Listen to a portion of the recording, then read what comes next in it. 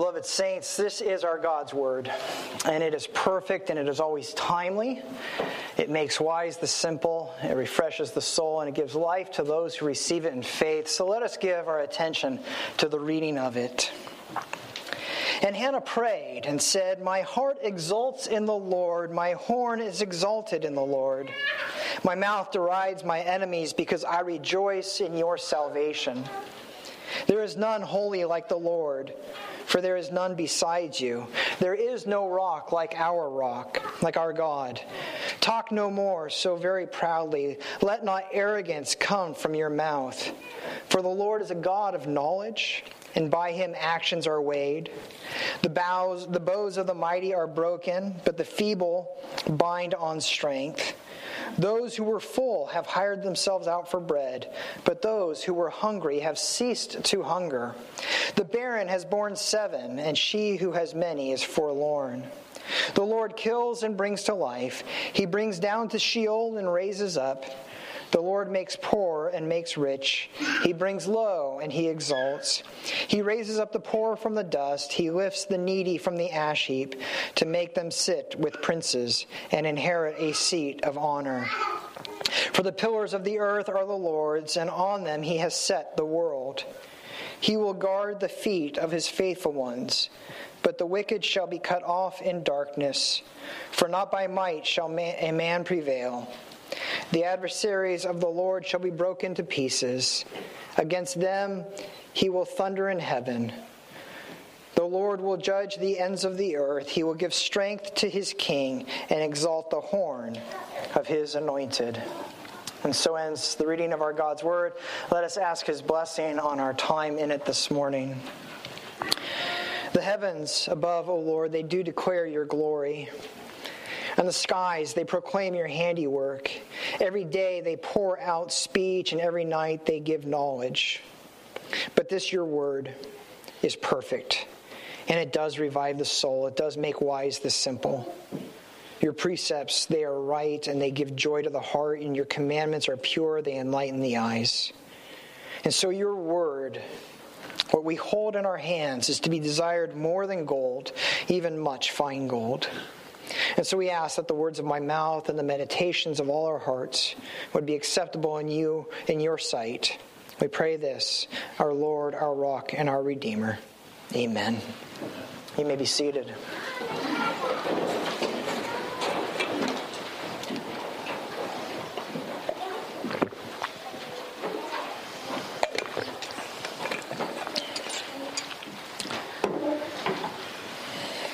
So how do we reflect on the birth of Jesus? Today, all around the world, that's what people are talking about. And there's a good reason. The birth of Jesus, after all, is one of the most significant events in all of human history. Because in that moment, the eternal God who created all things took on human flesh, and he entered into our world. His own creation. And so it's not uncommon then to open up Matthew or Luke or the Gospel of John and to read about his birth, his incarnation, and to meditate on one of these passages, or perhaps to turn to one of those well-known prophecies in the Old Testament about the virgin giving birth, or Bethlehem being chosen as that place for that miraculous event to take place. But there's a danger. The danger is to think that these are the only passages that speak about his birth, as if God spoke about this moment of such enormous significance in really 5, 6, 7 places his entire word. When in reality, God spoke about the coming and the birth of the Messiah in too many passages to number. And so for the last 15 years, yes, I went back and checked. 15 years, I have begun looking at passages in the Old Testament that are anticipations of the coming birth of Jesus, what we call seed passages. that talk about this coming seed or the coming birth of one. And it all goes back to Genesis 3:15. We read it last night, Genesis 3:15, which is where that first seed passage takes place. It comes after Adam and Eve had eaten the forbidden fruit. It falls in the context of God pronouncing judgment and curses. The serpent, you'll remember, had come into God's garden. He had spoken lies to Adam and Eve. He had called them to abandon their trust in God and in His Word. Because God told them that happiness was found in trusting Him. The serpent came and said, happiness is found in the abundance of food, in being served, in being exalted, in never being told no. And they believed the serpent. And so they took and they ate.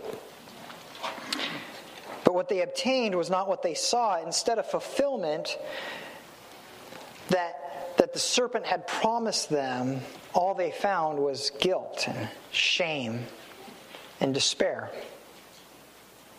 They had no peace. They had no love. They had no contentment. They just started pointing fingers,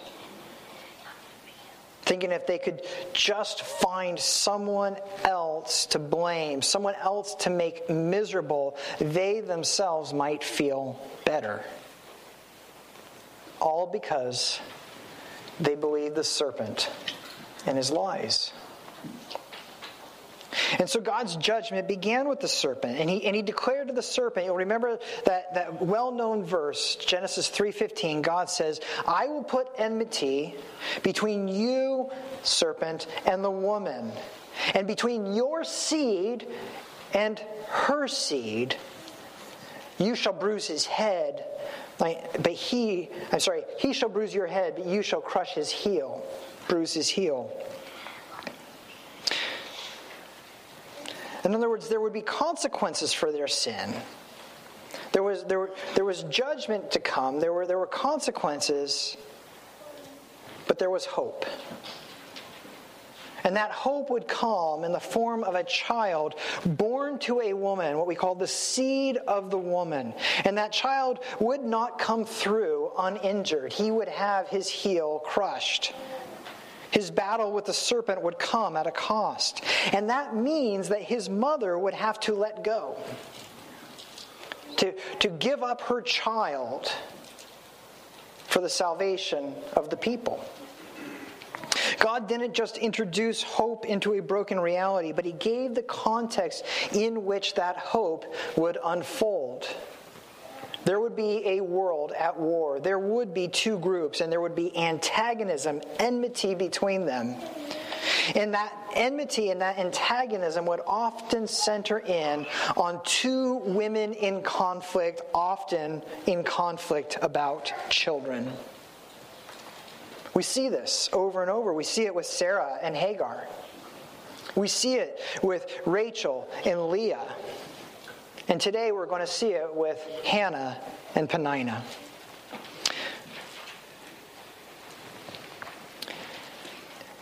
But God could not have tied his promise of hope, his promise of rescue, to something more dear, more tender than a mother's relationship to her child. The love a mother has for her child is more precious than almost anything else we know. Only a woman understands what it means to long to become a mother. Only a woman who has had that hope unanswered knows what it means to deal with an empty womb. And only a woman who has lost her child, whether born or unborn, knows the deepest anguish a soul can ever experience. And so far, in our Christmas series, I have focused on the seed of the woman. And today, I want to take a step back and look at the woman of the seed. The mother who is both blessed to bear that child, but who must also suffer the agony of letting him go. And of course, that most specifically refers to Mary. But it pulls many women in along the way, each anticipating Mary to come, and by doing that, sharing in her grief and in her pain. But we're not safe, because we too are pulled into that story. God calls us to live lives of sacrifice as we follow after the sacrificial one. And so none of us are safe as we jump in to God's word this morning. And as we look at it, what we're going to see is that Mary is the long-awaited woman of the seed who must let go of her son if he is to conquer the serpent and save his people. Mary is the long-awaited seed, a woman of the seed, who must let go of her son if he is to conquer the serpent and save his people. But to understand Mary's story, we want to take a step back and spend some time with Hannah, the mother of Samuel. And we're going to look at her context, the context into which Samuel is born, and we'll see how Hannah understood the birth of her son. We'll see that through the prayer she prays. And then after that, what we're going to do is we're going to see how Mary takes Hannah's prayer onto her own lips and understands the birth of Jesus in the same way as Hannah understood the birth of Samuel. That's what our goal is this morning as we open up this passage. The life of Samuel is pretty well known. He was served as a priest in Israel. He served as prophet in Israel, and he served for many years as the de facto king in Israel. It's recorded in 1 Samuel. And to understand his birth and its significance, we need to understand the world into which he was born. Samuel's birth comes on the heels of the days of the judges, the days of the judges are known by that constant refrain: there was no king in Israel, and everyone did as was right in his own eyes. 1 Samuel opens up with a man named Elkanah going to the house of the Lord for an annual feast and to offer sacrifices. He had 2 wives, never a wise practice, and they were named Hannah and Peninnah. Peninnah had sons and daughters. We're not told how many, just multiple, that her house was full. But Hannah, Elkanah's other wife, had no children, and it grieved her deeply. And Elkanah loved his wife Hannah in her barrenness especially, and he wanted to comfort her. And so he'd give her a double portion, something that was not lost on Peninnah. And though her stomach and her house were both full, she was not content. And she coveted the love that Hannah had. She envied the barren Hannah. And rather than showing kindness and compassion on this woman in pain, Peninnah sought to increase Hannah's affliction. Some people are like that. In their misery, they feel a need to make those around them miserable as well. They can't be happy, no matter how blessed they are. And it was there on their visit to the house of the Lord that Hannah went before the Lord and prayed, and she made a vow to God. It was there that she prayed, "O Lord of hosts, if you will indeed look on the affliction of your servant and remember me and not forget your servant, but will give to your servant a son, then I will give him to the Lord all the days of his life, and no razor shall touch his head." That's a heartbreaking prayer. She's saying that if the Lord would give her a son, she would not raise him, but she would offer him back to the Lord to be raised in his house. She's saying it would be enough for her just to carry him in her womb, and nurse him for a year or so, and then she'd let him go. There is no woman in this room thinking, sure, I could do that. But the Lord heard her prayer, and she conceived, and she bore a son, and she named him Samuel, which means the Lord heard. And as soon as he was weaned, she took him up to the house of the Lord, and she offered sacrifices, and then she left her son to be raised in the Lord's house and to serve there. As she walked away, how she must have seen a connection between the sacrifices she just offered and the son she just left. That's Hannah's story. That's her context. But there's another context going on that Hannah doesn't really know about that we know of. Eli, the head priest at the time, was not doing a great job. His 2 sons served in the Lord's house, but the Lord tells us they were worthless. The Bible states clearly that they did not know the Lord. They were unbelievers serving in the Lord's house. They showed contempt for the Lord's altar. They robbed the Lord of his sacrifices, saving the best for themselves before that food had even been offered on the altar. But no one, they tried to challenge these men, but they couldn't because they were powerful. And in their power, they grew arrogant. Like Peninnah, they used their place of strength to afflict those they should have been helping. And so the Lord declared his judgment, and he told Eli, your 2 sons will both die on the same day, and you will know this is my judgment.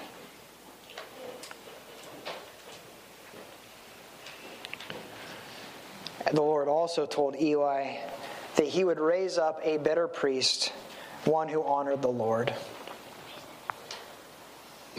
Eli's descendants who once gorged on the bread of the poor would have to come and they would have to beg for bread. This is the world into which Samuel is born. He would be that priest who would truly seek the Lord and restore some sense of order and justice and propriety to the Lord's house. And Samuel's mother seemed to understand this on some level, because when we look at Hannah's prayer, it's not what we expect. When this child she prayed for is born, what we expect is a prayer of gratitude for the child, maybe a prayer for his protection as she leaves him in the Lord's house, maybe a request for his future service to be honoring to the Lord and a benefit, but that's not what we get. Hannah seems to interpret everything in terms of the Lord, his enemies, and salvation. She declares that he alone is holy and that he alone can save. She warns the arrogant that their time of power is coming to a close. And we don't know if she's thinking about Peninnah or Eli's sons or someone else, but she declares that God will take the comfort and the food of the strong, and he will give it to the weak and to the hungry. He'll give the barren woman children. He'll humble the proud. He'll exalt the humble. And then she ends her prayer by looking ahead to a day of hope, confessing that God guards those who trust him. She acknowledges that the wicked will be broken and scattered. That's her prayer as she hands her son off to the temple. It's not the prayer that we expect a mother to pray as she delivers her child to the Lord's house. But Hannah seems to see much more going on than meets the eye. And in so doing, she embodies the belief that the Lord himself is her reward. And so she rejects the glory that this world continually seeks, because she wants something deeper, something more. In fact, in this prayer, we really see that her deepest longing is communion with her God and for his will to be done.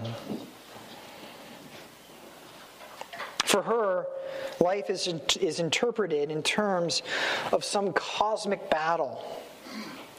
And somehow she sees her son at the center of that battle. He'll be the one the Lord uses to rescue the afflicted and to judge the wicked. He'll be the one to set things right. But for that to happen, she is going to have to let go. Samuel will indeed do these things. Over the next several decades, he will be a great blessing to Israel. But that blessing comes at a great cost to a very dear woman. Because there's no seed without the woman.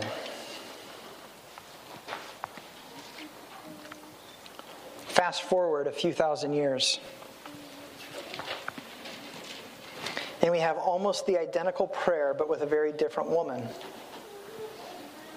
Again, the story begins with a young man and a young woman.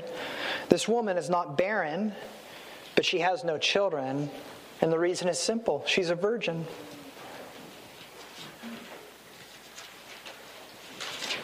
And as God did with Hannah, he blesses this woman with a son.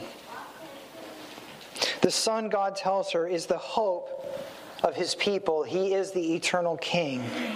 Everything that Samuel represented, everything that he embodied is picked up on by the angel who announces this coming child. And Mary seems to get it. Mary sees herself and her son in the pattern of Hannah and her son. And we know this because when Mary prays, her prayer is almost identical to Hannah's. She hits all the same themes. She says God is holy and that he alone can save. Mary announces that God will take the comfort and the food from the strong and that he will give it to the weak. She announces that God gives the barren woman children, that he brings the proud low and he exalts the humble, and that he will guard all who put their trust in him, and that the wicked shall be broken and scattered. Mary's prayer is shorter than Hannah's, but it is Hannah's prayer. It's not the prayer you expect from a mother who just found out that she would give birth to the Savior of the world unless you know your scriptures. Because Mary seems to see much more going on than meets the eye. She interprets everything going on around her in terms of some cosmic battle, and she sees her son as the one the Lord will use to rescue the afflicted and to judge the world.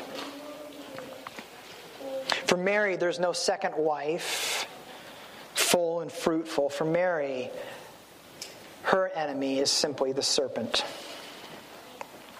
Because her child won't be the picture of the one to come. For Mary, her child is the one. He'll be the one to bring the greatest blessing ever. He'll bring eternal life. Mary's son will be the one to crush the serpent's head. But for that to happen, she's going to have to let go. That great blessing of carrying and nursing the Savior comes at a cost to a dear woman. God had said that the seed would not be able to crush the serpent without first being injured himself. And so Jesus would have to die on the cross because there would be no salvation without it. That's the only way. There's no blessing without the seed, and there's no seed without the woman. And so Mary would not have to bring her son to the Lord's house and offer sacrifices.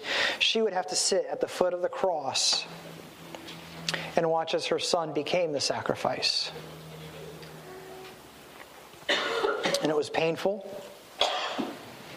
beyond words, beyond any of us could imagine. But she did it. And as she did, she made it clear that the Lord himself is her reward.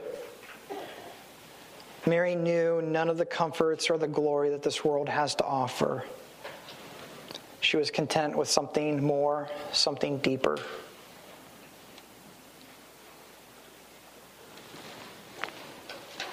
To know her God and his salvation was her deepest longing. And she serves as a model for us. Not that we are called to offer up our children, but we're all called to live sacrificially in the face of the serpent's antagonism. Because while his fate is set, he continues to antagonize us. He'll intimidate, he'll afflict, he'll offer ease or comfort or glory. He'll do anything to try to get us to take our eyes off the Lord. And so we need to learn to pray as Hannah and as Mary did, confessing that the Lord alone is holy and that he alone can save. That he comforts the weak, the barren, and the lowly. And that he guards all who put their trust in him. And that he feeds those who hunger for him with abundance of heavenly bread. We have this call to live lives of sacrifice visibly demonstrated for us in two ways this morning. The first is in the baptism of Allie Buma. As Johnny and Devin bring Allie to be baptized, they are confessing, as Hannah and Mary did, that our children belong first and foremost to the Lord. They are confessing that their deepest desire is to have the Lord as their reward and as the reward of their children. Their greatest longing is for Allie to reject the glory that this world offers, to reject the lies of the serpent, and that she would one day claim Christ as her own. So I'd like to ask Johnny and Devin to come forward. Bo and Lila are, of course, welcome as well. I'd like to ask the elders to come forward as well. You've been here before. You know the questions I'm about to ask. But it's important to ask them for each child because our calling with all of our children is the same. We cannot be their salvation, and we cannot believe for them. But what we can do is faithfully raise them in the Lord's family and in the Lord's truth. And so two things are happening here. One is we're acknowledging that Allie is a part of the church. She's not foreign to this body. She's a part of this body. She's part of God's family. But we're also acknowledging that your greatest responsibility as parents is to instruct her in the truth. To gently, humbly, uncaringly remind her of her sin and what it deserves, but not in despair, but with hope. That as the Lord did with Adam and Eve so many years ago, he announced, there's good news. There is hope. There's one who rescues us. Your greatest responsibility and privilege with Allie is to tell her where her hope is found in Jesus Christ. And we pray that one day we will hear her profess her faith here. And so this morning, I have two questions for you, John and Devin. Did I say two questions? I think I have 4 questions for you. Do you acknowledge that although our children are conceived and born in sin, and therefore are subject to condemnation, that they are holy in Christ by virtue of the covenant of grace, and as children of the covenant are to be baptized? Yes. And do you promise to teach diligently to Allie the principles of our holy Christian faith revealed in the scriptures of the Old and the New Testaments and summarized in the Confession of Faith and catechisms of this church? Yes. And do you promise to pray regularly with and for Allie and to set an example of piety and godliness before her? Yes. And then finally, do you promise to endeavor by all the means that God has appointed to bring Allie up in the nurture and the admonition of the Lord, encouraging her to appropriate for herself the blessings and to fulfill the obligations of the covenant. Yes.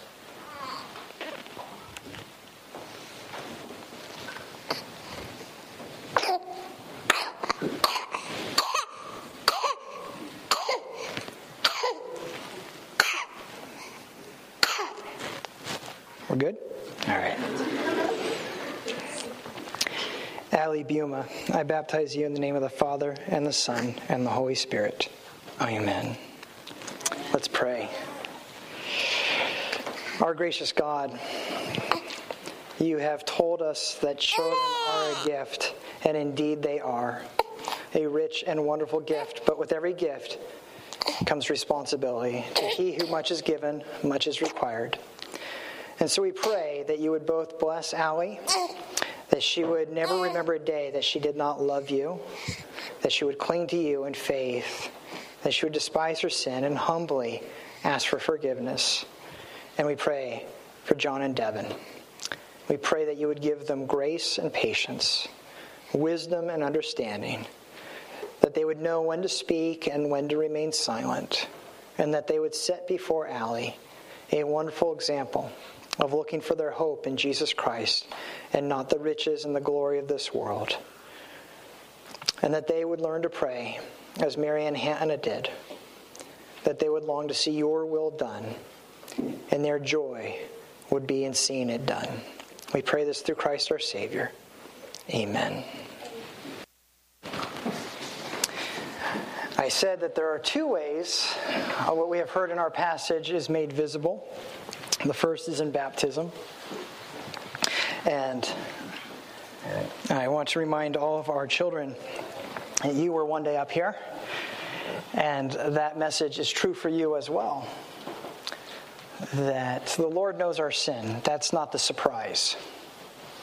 The surprise is that the Lord offers to forgive our sin. And he calls us to put our trust in him. And he promises us in our baptism is a promise from God that if you place your trust in him, you will not be disappointed. That when the last day comes, you will be with him in heaven. And when God makes a promise, he can't change his mind. And that's great news. The second reminder of God's grace this morning comes in the Lord's Supper. God calls us to his table to remind us that he cares for the hungry, for the afflicted, for the hurting. And so though we might be poor and despised by the world's standards, our God loves us and cares for us. He feeds us and he is our reward. He promises us that he will set all things right. That sometimes when the wicked are in power, we think the world is upside down, but God promises us that they will be scattered like dust, and that he will guard the feet of those who put their trust in him, that they will not be disappointed. And when God makes a promise, he can't change his mind. And that's our comfort. That's our great comfort in life. And all of this is possible through the Son whom Mary bore, raised, and let go of for our salvation. This table then belongs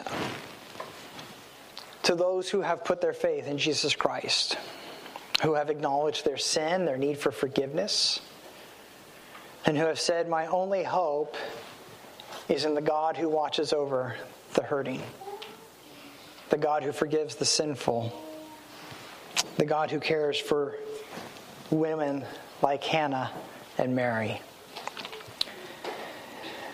And please bow with me in prayer. Father, we thank you for sending your Son into the world. And we thank you for all the women who have sacrificed so much as you have worked toward our salvation. And we ask that you would teach us what it means to sacrifice, to let go of the treasures of this world in order to hold on to you. For you are our reward, our inheritance. You are our deepest longing. The sweetest thing we know is peace and communion with you. And so we ask that you would make us more like your Son, to love what he loves and to serve as he served. Teach us the comfort of belonging to you, we pray. Amen.